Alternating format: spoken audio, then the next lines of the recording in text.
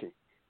Hey, everyone. This is Chris Benton from the Chris and Sandy Show, where we get up close and personal with artists. But today we're doing a segment called State of the Music Business. And we've done several of these in the past. And we decided to bring it back because with everything going on with the whole virus thing, we thought, what better time? Well, we've got a really special guest today because usually we bring people from the business side of music onto our show to talk about what's going on the business side because everybody hears from the artist side. But we got a special guest today because she's actually on both sides.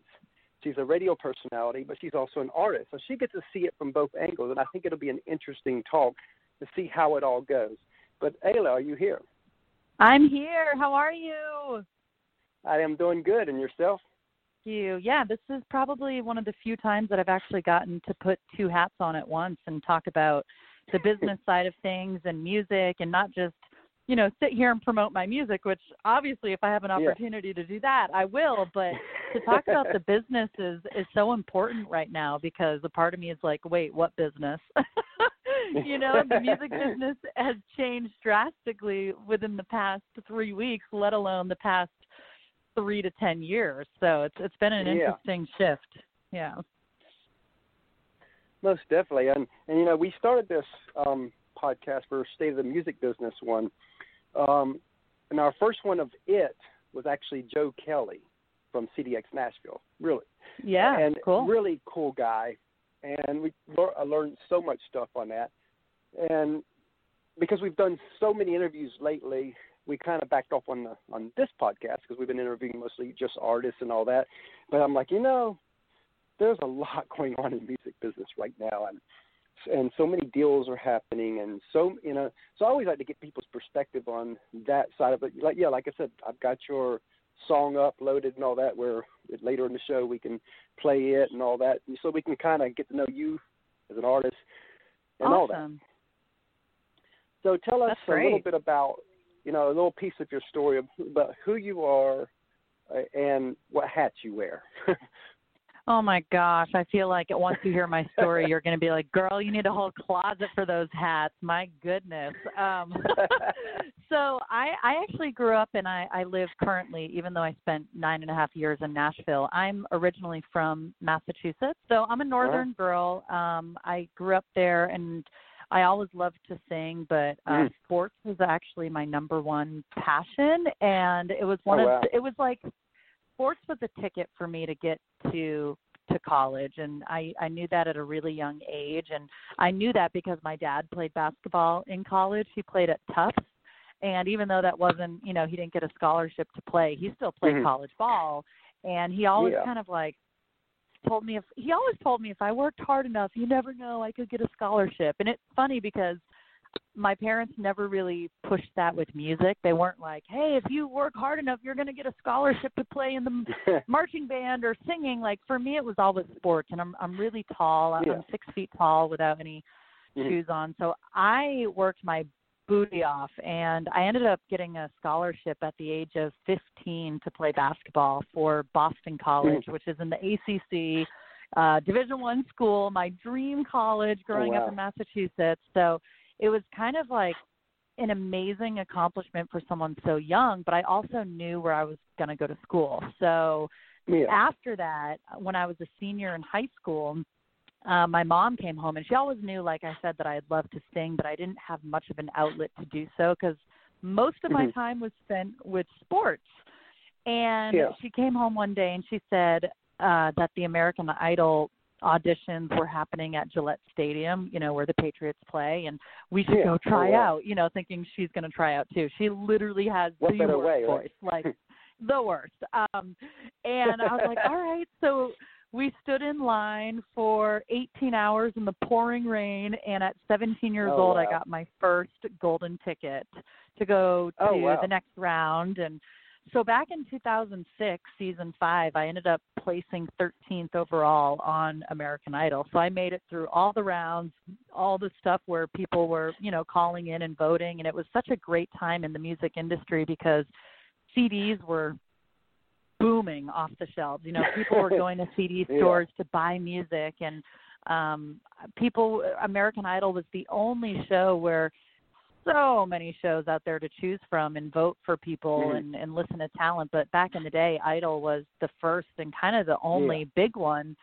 So the exposure was insane. And when I got off of the show and got eliminated, I still went and played college basketball for 4 years, and I released some music and ended up having a CD that was I laugh now because it seems so barbaric, but it was in every single Walmart in the country, every single Best Buy and Strawberries and FYE in the whole country. And that to me is an accomplishment in itself for being like a really kind of indie label type artist. And I'll never forget that, going into stores and being able to buy my CD. Now, obviously, things have changed a lot, but I graduated from college, moved down to Nashville, decided to do it independently, like release music, write a bunch of songs, come back up to New England and perform them. And I was doing that for 9.5 years. I joined a couple tours, and then I got a phone call from Country 102.5, which is a radio station in Boston, asking me if I would fill in for their co-host who was going on vacation. And I literally never thought anything of it. I flew up from Nashville to Boston. I was filling in for 5 days. And then a year and a half later, they ended up letting that co-host go and asked if I wanted to audition for the full-time job. And I was like, wait, hold on. I'm trying to get my songs played on radio. I didn't know I was going to be actually on radio playing other people's songs and having a morning show like where we're having discussions and playing games and stuff. And so it was such an amazing, weird turn of events in my life. And now I live back up in Boston. Who would have thought I would come home? And I'm on the radio every day. So yeah, I've like flipped the switch, and now I wear a weird hat, but I love it. Never know where God is going to lead you. It's crazy twists and turns out there, I tell you. Oh, you're telling me. I know. Because that's like with us, what we're doing. We actually originally launched New Country Buzz in 2004 as a way to be a platform for up-and-coming country artists. Yeah, and that's great. We end up interviewing a bunch of different people back then, including Kelsey Ballerini, before everybody knew who she was. Thought that was still pretty cool. Great. In fact, it was the 5-year anniversary in February that we interviewed her. And but in 2015, we shut everything down, and just for personal reasons, and kind of was trying to push everything out. But once music's in you, it's in you. There's nothing you can do to change that. And I remember I wanted away from it so much that I even let go of the domain, New Country Buzz. Wow. And I always thought that was what set us apart, the name. And every 6 months I'd look up on GoDaddy and nope, nobody ain't bought it. 6 months later, nobody ain't bought it. 6 months later, nope, nobody. So end of 2018, I was like, told Sandy, I was like, I feel like we need to finish what we started. And she's the big country music fan. I've always been a fan of music, but not a lover of music until now. She was the big love. I mean, I always joke with people, she brainwashed me in all this music stuff. Yeah. But in a good way. That's great.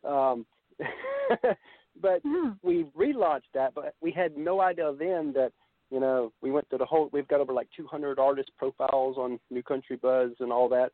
And the next thing we know, we're like, you know what, we need to do a radio show, an online radio show type thing, podcast, but live. I just, I don't have to edit, to be honest with you. That's probably one of the, I did all the editing back in 2014. I transcribed every interview.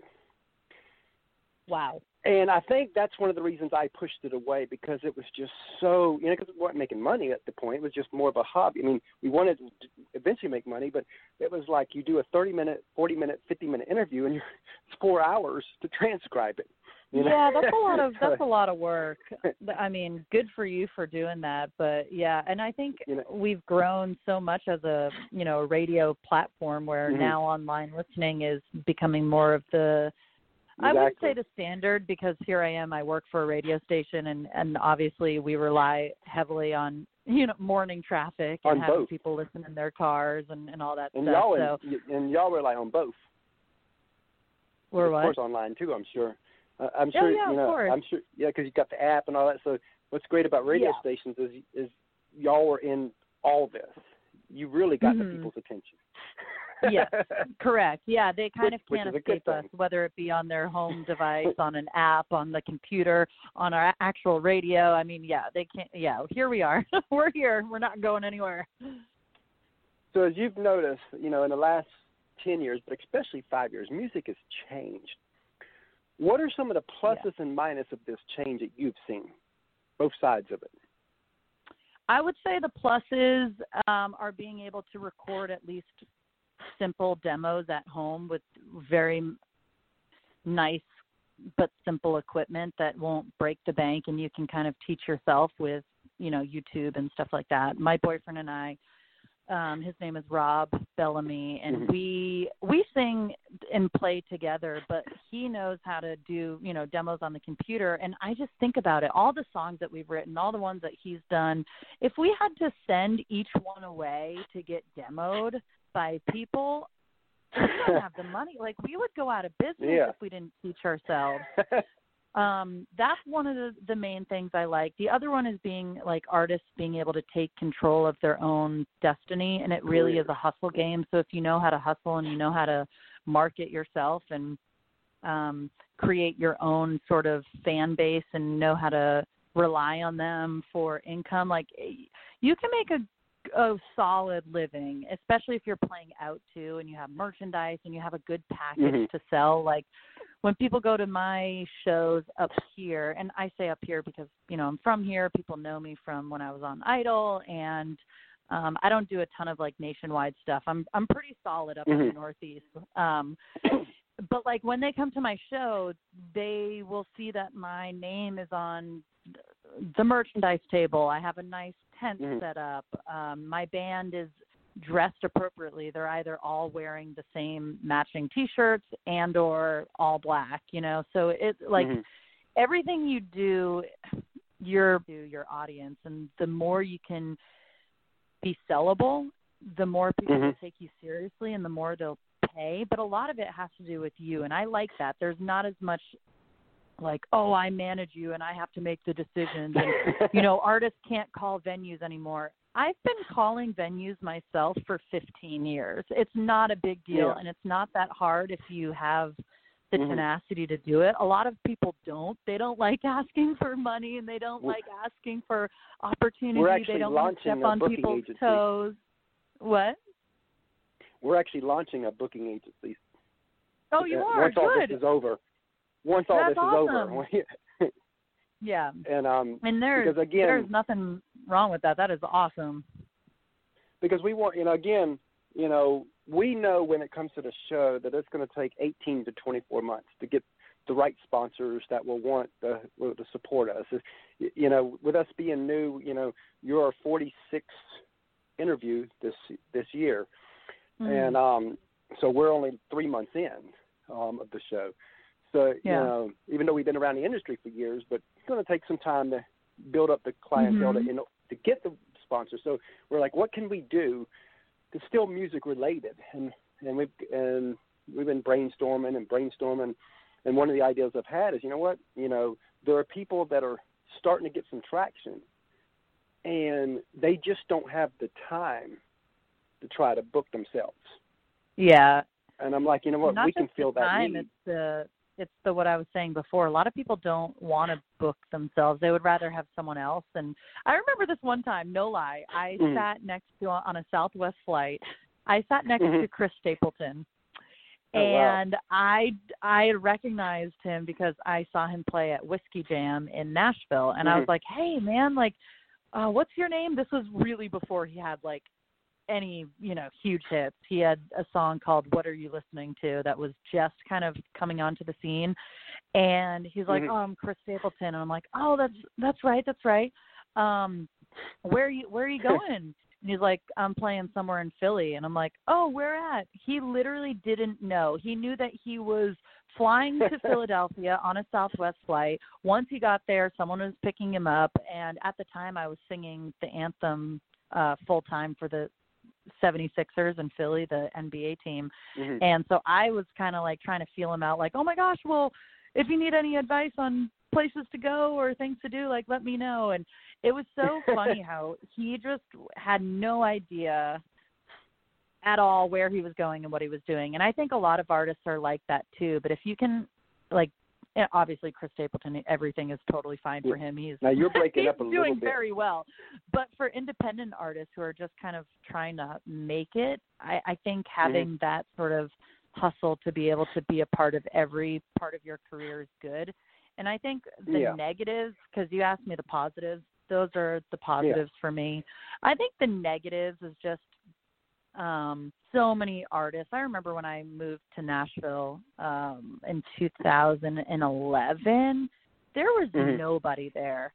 Was I had meetings with the presidents and CEOs of record labels, and I was just, you could pick up the phone and call and say, hey, do you want to go for coffee or meet for lunch, or can I grab a meeting with you? And they would be like, absolutely, come on down. It's so nice. Yeah. And then that show Nashville came on the scene, and no lie, all of a sudden everyone wanted to be a pop star in Nashville, and everyone sent, every mom and dad sent their wannabe, up and coming country singer to Nashville because they watched the show. And then it really made the economy change so much down there, because I'm not saying it was bad. There were good things about it, but really bad things for the people who had been there trying to make it for so long. And they were really close, Yeah. And here all these people are coming in, and now people can't afford to pay their rent because it's skyrocketing because the economy, and it just became a different place. So I think the negative part is that in a way. And for me, it's kind of, I don't know, part of me wishes that I had kind of gotten a publishing deal, but then you read these contracts and they're offering no money and taking all your publishing, and you're like, why would I want to do that? I almost retried out for The Voice, and I had a contract sent to me to see what it looked like. And that contract pretty much says that they own every single song you've ever written, even before you go on the show, just by signing it. And that's The Voice. So it's I don't like stuff like that. All the stuff that you've worked, or artists have worked really hard on to keep, and then people just thinking they can take it because their business is struggling too. No one really knows how to make money in this industry right now. So labels are just trying these 360 deals where they take a piece of everything, and then that leaves the artist with nothing. Now, what do you think about this, since you're talking about the label side and all that? And I didn't even know this existed until recently, but I've heard that labels, if they got this prize star that they've forked millions of dollars in, and let's say you're an artist and you're starting to up and come, and you're getting noticed, and they see that you're kind of in going after the same audience, so to speak, as their prize, that they will come and offer you a deal. And when you sign that dotted line, because you probably didn't read the contract, then they bench you for 3 years. I've heard several times that's been, and then in fact I mentioned this to one of the artists that we interviewed, and I can't remember who it was now, but they said that happened to Reba. I mean, even she, there are labels that are notorious for, every 6 or so years, they say they open up the basement door and they're just like, oh, who's next? All right, I guess you are. It's time for you, even though you've been signed with us for 6 years. Yeah, I mean, basically, let's just say you have these amazing songs that these labels have fallen in love with, which is why they want to sign you. Well, guess what? They usually won't release those songs. They'll make you write with other writers for 2 years that they want you to write with, so you can get your writing credits up so they own part of the writing. So yeah, it's a weird, that's why I'm independent. I actually, when I moved to Nashville, the first year I lived there, I got offered a deal from Black River, which is Kelsey Ballerini's label that she's signed with. Oh, and, wow. It seemed awesome because here I am living in Nashville, and I was signed to an independent record label out of New York when I was right off of American Idol, which ended up going really sour. We parted ways, and I kind of had that sour taste in my mouth, so I was hesitant to do anything, and a part of me is just regretful that I didn't, but a part of me was like, right, but if I did, I might not be where I am now, and who knows how my life would have changed, for good or for bad. I don't know. Yeah. But the deal just didn't seem like it was for the artists. It's for the labels. Exactly. And I remember Joe Kelly, when we interviewed him about the state of the music business, that was something that he talked about. He says, nowadays, if you're an artist and you sign to a deal too early, you're screwed. So you might not think so. He said, but they screwed you. He said that he says there's no reason to go to a label nowadays until your business gets so big or you cannot handle it. He said that's when the label's good now. He said with all the tools and all that we have. He says I've got friends of mine that they control their destiny. They control everything. They know when and where they can be. They don't have to bow to anybody. And he says they're profiting $150,000 a year, and they're happy. But you wouldn't know that. Probably shouldn't say this, but there are labels who are signing people just for money. And so, if you come to the table with $250,000, you will be signed because money speaks. Oh, wow. And here these labels are. And I'm not going to name, a specific label. But it's preying on those with resources and not necessarily talent. And I remember when I first moved to Nashville, someone who I trusted very, very much, who taught me a lot about the industry, and he was a guitar player for a bunch of huge stars. He told me, don't do a showcase and invite labels until you are 100% ready, until you are just bursting at the seams with all of your material ready to go, because you only get one shot at a showcase. And a showcase is when you invite labels and friends and people in the industry to kind of check you out to hopefully sign you. That's kind of how it works. And because I was so nervous about that, I never did a showcase in my 9.5 years there, because I was like, I get one shot. It's like that Eminem song. You only get one shot. So it's weird how life works. But here I am, an independent artist, and for years I was really great money, and no regrets on my end. And I think you can make it. You can make your hobby into a career. Because if you don't, you don't treat yourself like a business. It's just a hobby, and you're just playing in front of your stuffed animals or your family or whatever. But the second that you treat your music and your art like a business, and you stop giving it away for free, or you stop, not saying that's bad, Sam Hunt did that, but also Sam Hunt had written songs for Kenny Chesney, so it's like, come on, he can give it out. What I'm saying is, like, once you start treating yourself seriously, other people will too, and I think that that's something that I've taken personally from my life. Yep. And something, I pray that this is all being recorded, because I never go live like we just did, because of course the little mix-up. So I'm hoping that it's recording through the Blog Talk. I don't know, to be honest with you. I can't tell. And this has been good, and this has been really good. I hope so too. Because I've enjoyed this. I'm like, this is really going good. Because I didn't know it, but I said it for 15 minutes, but we're still in, and I went through the computer kind of seeing if it was already there by accident. It's still like showing, because I got it set private, so people can't, because since we got the beginning and all that, and I'll have to cut the beginning off. But it is what it is, I guess. We'll either way, we'll bring you back for your music if this ends up not being what I thought it would be. Okay, you got it. That works for me. It'll just be a great conversation that we had that people won't know about. If again, it may be recording. I don't know. We don't know. Gonna learn. I just Hilarious. know I'm loving this. That's the thing about technology. You never know what's going to happen. I know. And that's been the change. So, what do you think now does it take for artists to really get known out there?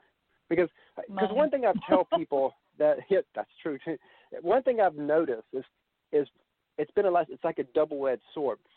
Although social media can get you noticed, because all of a sudden you get noticed, but now the labels have went one step further. They're always ahead of everybody. Oh, you got 5,000 followers. No, come back to me when you got 200. So they want to. I mean, you could be the best singer ever, and they're not and they're not going to deal with you because you got 5,000 followers. And that's why those social platforms come and go. That I remember, when I was on Idol, it was how many MySpace followers. Now MySpace is literally nothing, and the amount of effort you put into even Facebook is kind of obsolete now. I mean, it's still a great platform, but with other things, it's how many Spotify streams and how many Instagram followers. I personally think that those things come and go. And it's how true your fans are. Will your fans stick with you through all of those social changes and support your music? Because the labels, like you said, they'll keep raising the bar. And even when I submit my music for certain things, for example, last year I represented the NCAA and I went down to the Women's Final Four in Tampa to be an NCAA ambassador. Super huge honor. But in my application, it asks how many Instagram followers, how many Facebook followers, how many Twitter followers do you have, and it's like, wow, I thought you wanted to put it all down, and I'm not ashamed of the amount of followers I have, but at the same time, it's like, who cares? But as a business, you have to think for the NCAA, if it's mandatory to do 5 social media posts while we're down there, they want to make sure it's getting to as many people as possible. If someone only has 100 followers as opposed to 100,000 followers, that's a big difference. Yeah.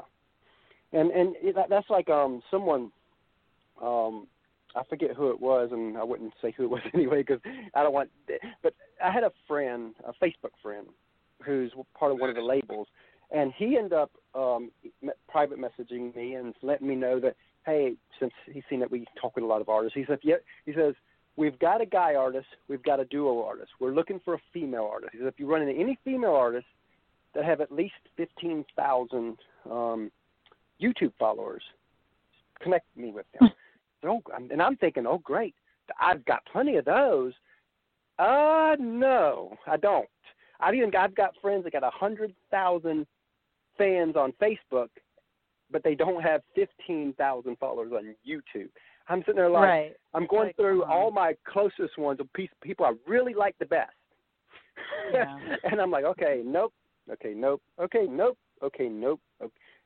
I'm sitting there like, oh, my God, if YouTube is their new rule thing, very few people are going to qualify there.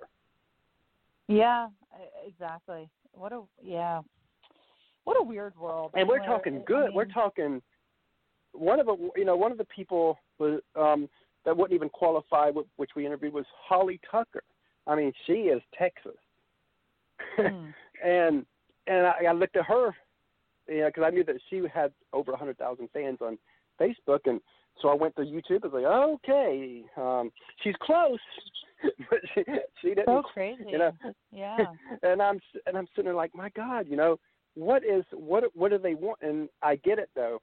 Now, it's better for an artist to just disregard that and just do it on their own.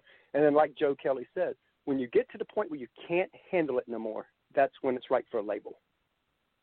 Yeah, or if you have enough money to sustain that. I mean, it would be nice. Yeah, I mean, in a perfect world for me, I would love to just do music and tour and not have to worry about all the expenses that it takes to go on the road and to shows. And yeah, it's crazy. And one thing that I did that I think it might be helpful for, anyone listening, hopefully it's recorded, is I actually, been good. I found sponsors, and I don't even know if sponsor is the right word, but partners who partnered with me on two of my releases. So I had a patriotic album called Heroes and Hometowns that I released, and New Balance actually paid for the entire recording process.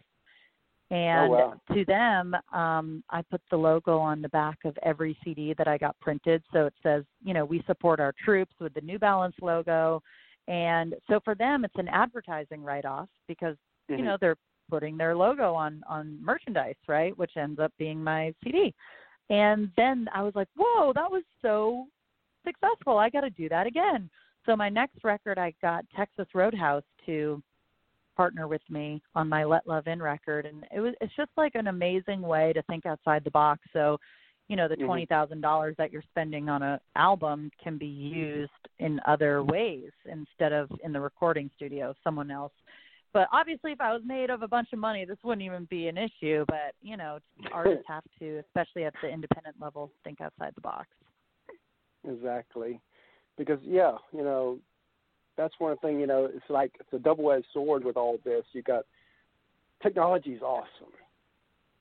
And, and it's made it to where the average person or average artist, I should say, actually has a chance, Yeah. But then again, if, I think even the public, if they go to your fan page and let's say they do like you, but you got 1,000 fans, I think sometimes even the public starts to judge that because they see, oh my God, look, that guy, Blake has 7 million fans or whatever it's at, and you've got 1,000. So sometimes it even hurts you when you're at the lower level. I think what I've noticed out there as you're talking to people, once an artist gets about 10,000 above on Facebook, it seems like that's a game changer for the public.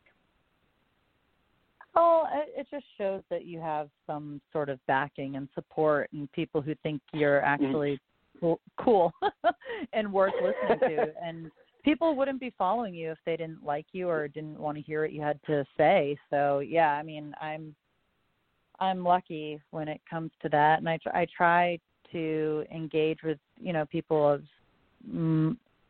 every time, whether it be through email or Facebook messages or anything like that. It's important, especially at this level. Now, what do you think of this whole women in country situation we have going on? Because I've been fighting for this for years. Because, recently CMT says, play 50% of each. And I'm sitting there like, I've been doing that for years. What can everybody, why is it so hard for the female artist to rise? That's a great question. I mean, I'm not part of the label side. I am part of the radio side. I don't do the programming. We have a programming director, and he's actually been quoted in a lot of these, music magazines and trade things by being a pioneer for women. That being said, awesome.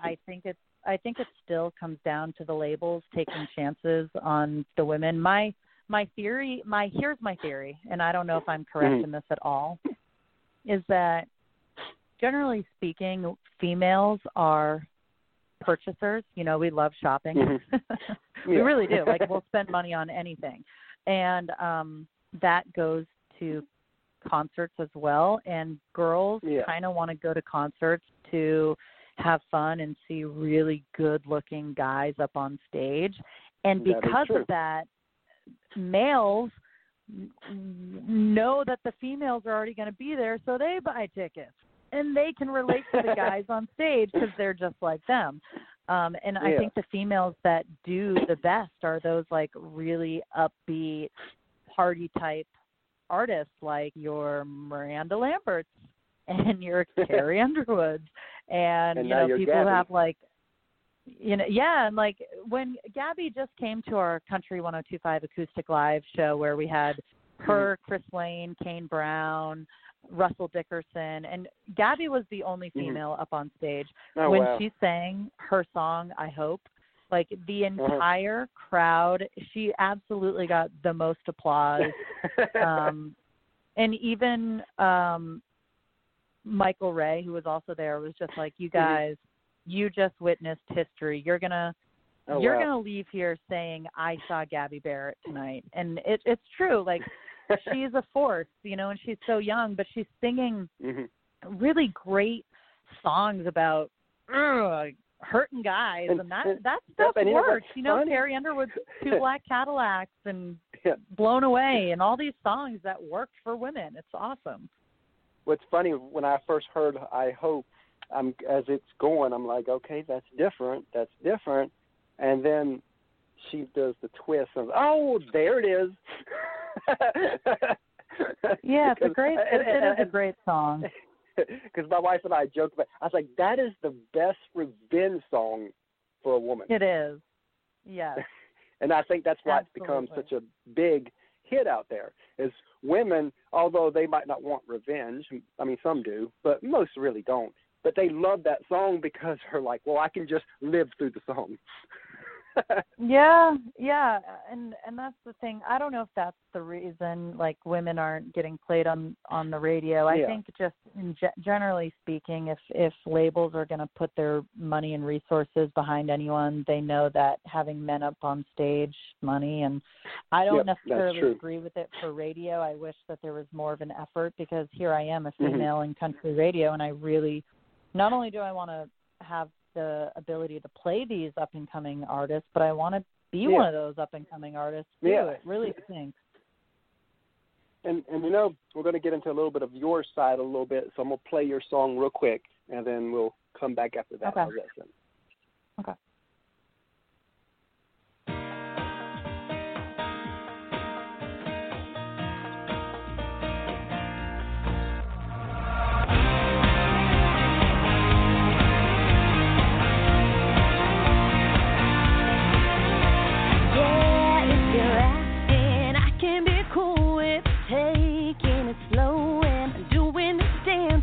Couple more circles, round and round we go.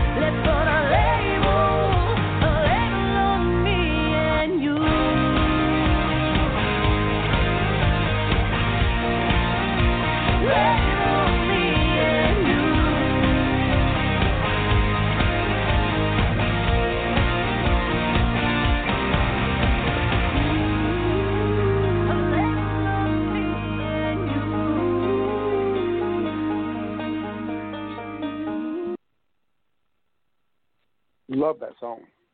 So where did that Thank come you. from? I appreciate it. How did that song come together? So I was in a writing room in Nashville, and originally I had brought an idea to the co-writer. His name is Eric Halbig, and I kind of brought an idea about doing a song about alcohol and the label on the alcohol being a metaphor for something, and it ended up morphing into a song about a relationship and wanting to know, like, if you're in the friend zone, kind of, but there's definitely feelings, if we're actually going to become more of something with a label like a boyfriend and girlfriend or something more. And I really loved it. The second we wrote it, I was just like, this needs to be recorded like as soon as possible. And I released it a few years ago. Most recently my boyfriend and I, we released a project. It's a duo project called Make It Mean Something, which technically is my latest release, but since it's a duo project, I figured I would send you, my own solo stuff. And I have another one coming out, a solo song, hopefully sooner than later. It's in the mixing process right now with a mixer. So hopefully as soon as possible, because I need to have some new music out, even though streaming is the only way people listen these days, and it doesn't pay for crap, but oh well. and you know what? That's a perfect lead into what my next thing was.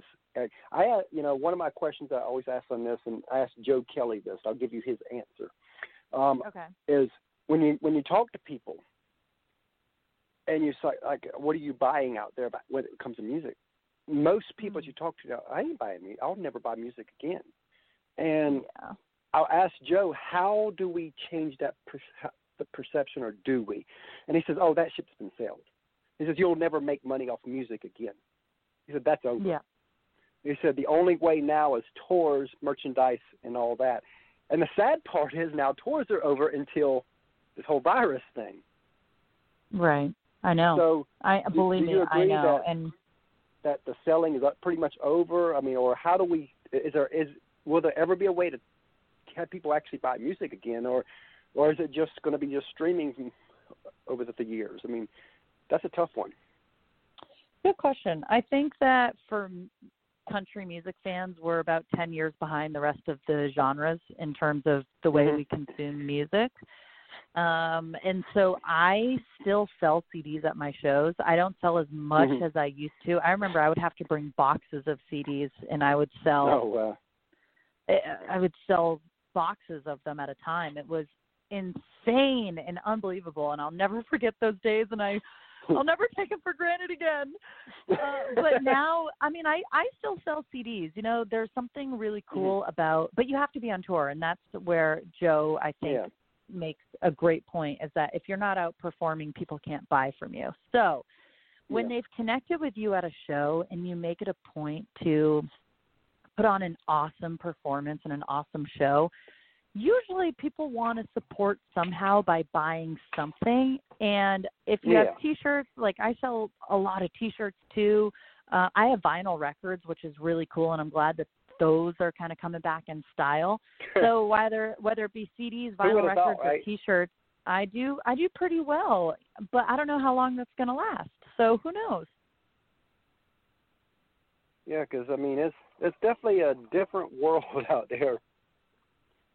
Yeah, you're telling me. And my wife and I, we've been a part of a lot of different business ventures in almost every industry you could name.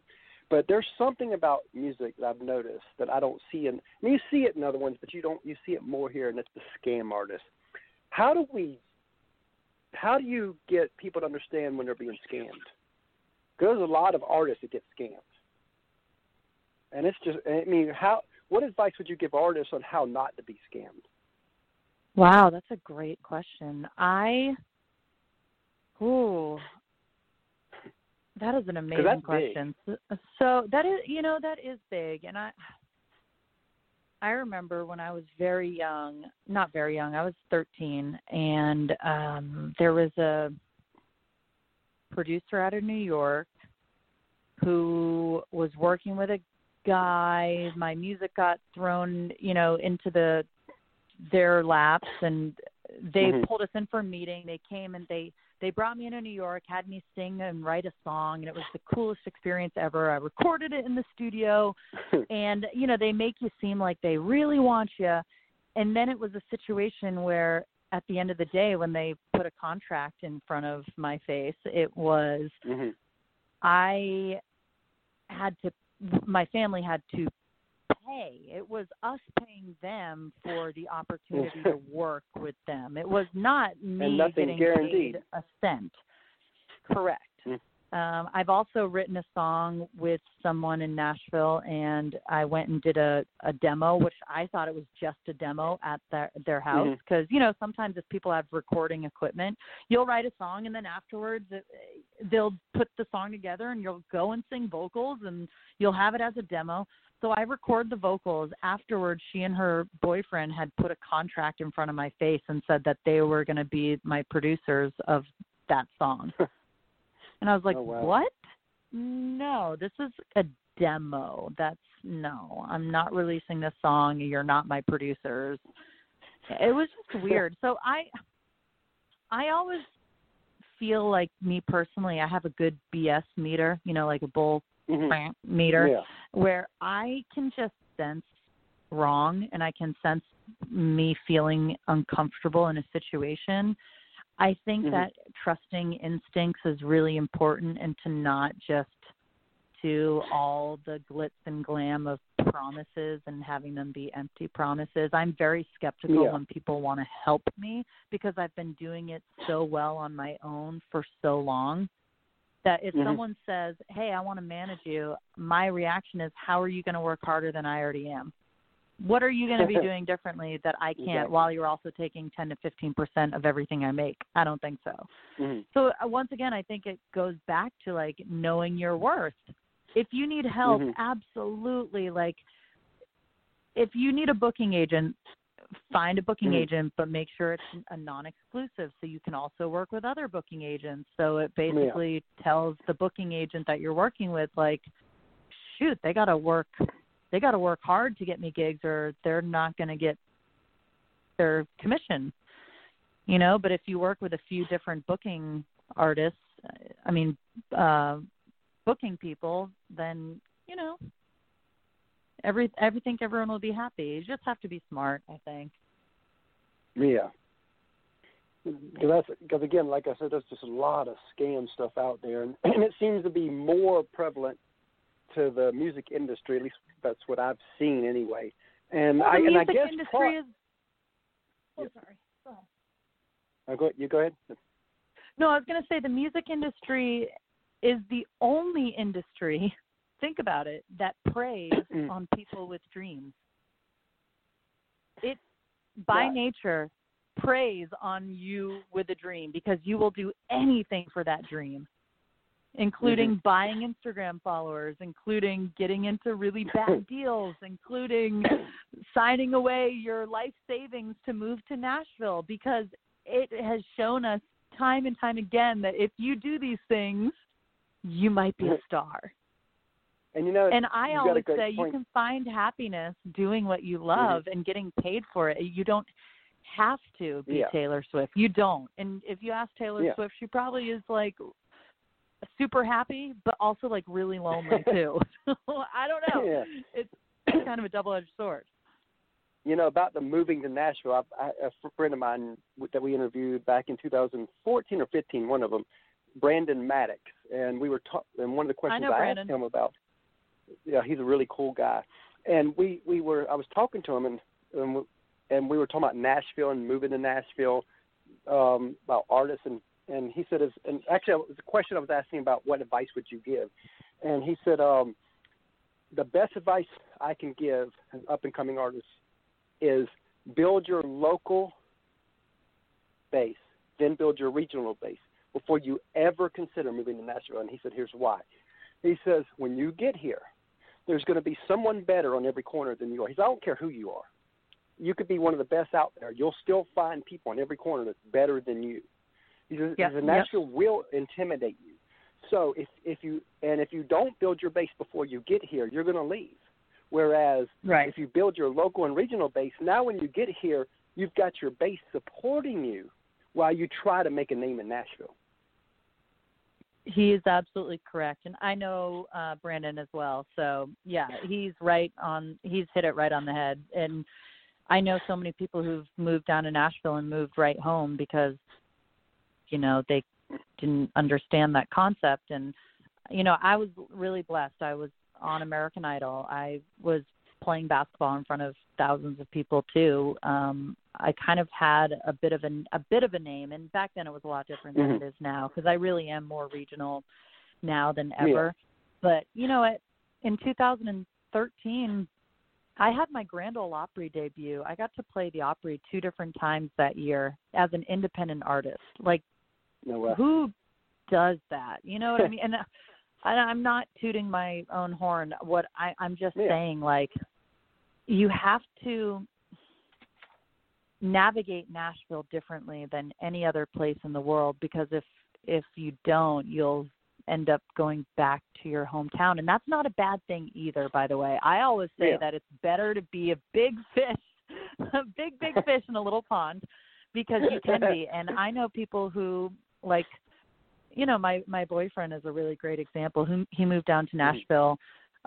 He didn't do any live shows, but he really used Nashville to make connections in the writing world and to write with people for the first time. And he loved every second of it. But before the coronavirus happened, he's out playing and gigging all the time and making an amazing living. And I'm so proud of him because, he could still be down in Nashville writing songs and making connections and all that, but he's making a really great living doing still what he loves. He knows he still has the contacts in Nashville. So even going to Nashville for a bit and then going home and making a living is not a bad idea either. It's not like you've failed. And I think artists have to remember that. It's not a win-lose situation. You're winning if you can pay your bills doing music.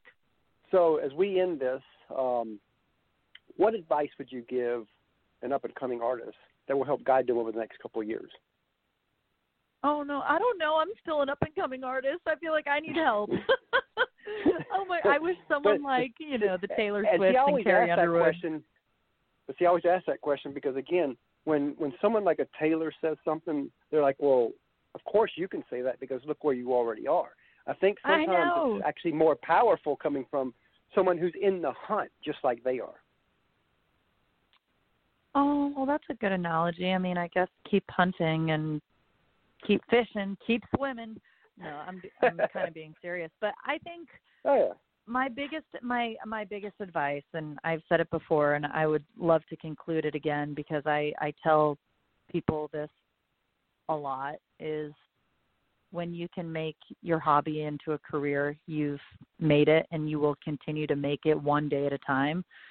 And you'll be able to piece together a music career. And if that's what you want, amazing. If, producing people is what you want, that's a different avenue. If writing songs is what you want, it's a different avenue. But if you want to be an artist and someone out there making a living doing this, you have to take your craft seriously. And other people will too. I've definitely noticed that. And it hurts to ask for opportunities, and it sometimes hurts to ask for money, and all that stuff. But people love music and they love entertainment. And even if let's just say you do a free show, I always ask, okay, I understand there's not a budget or there's a limited budget. Can I set up a merchandise table?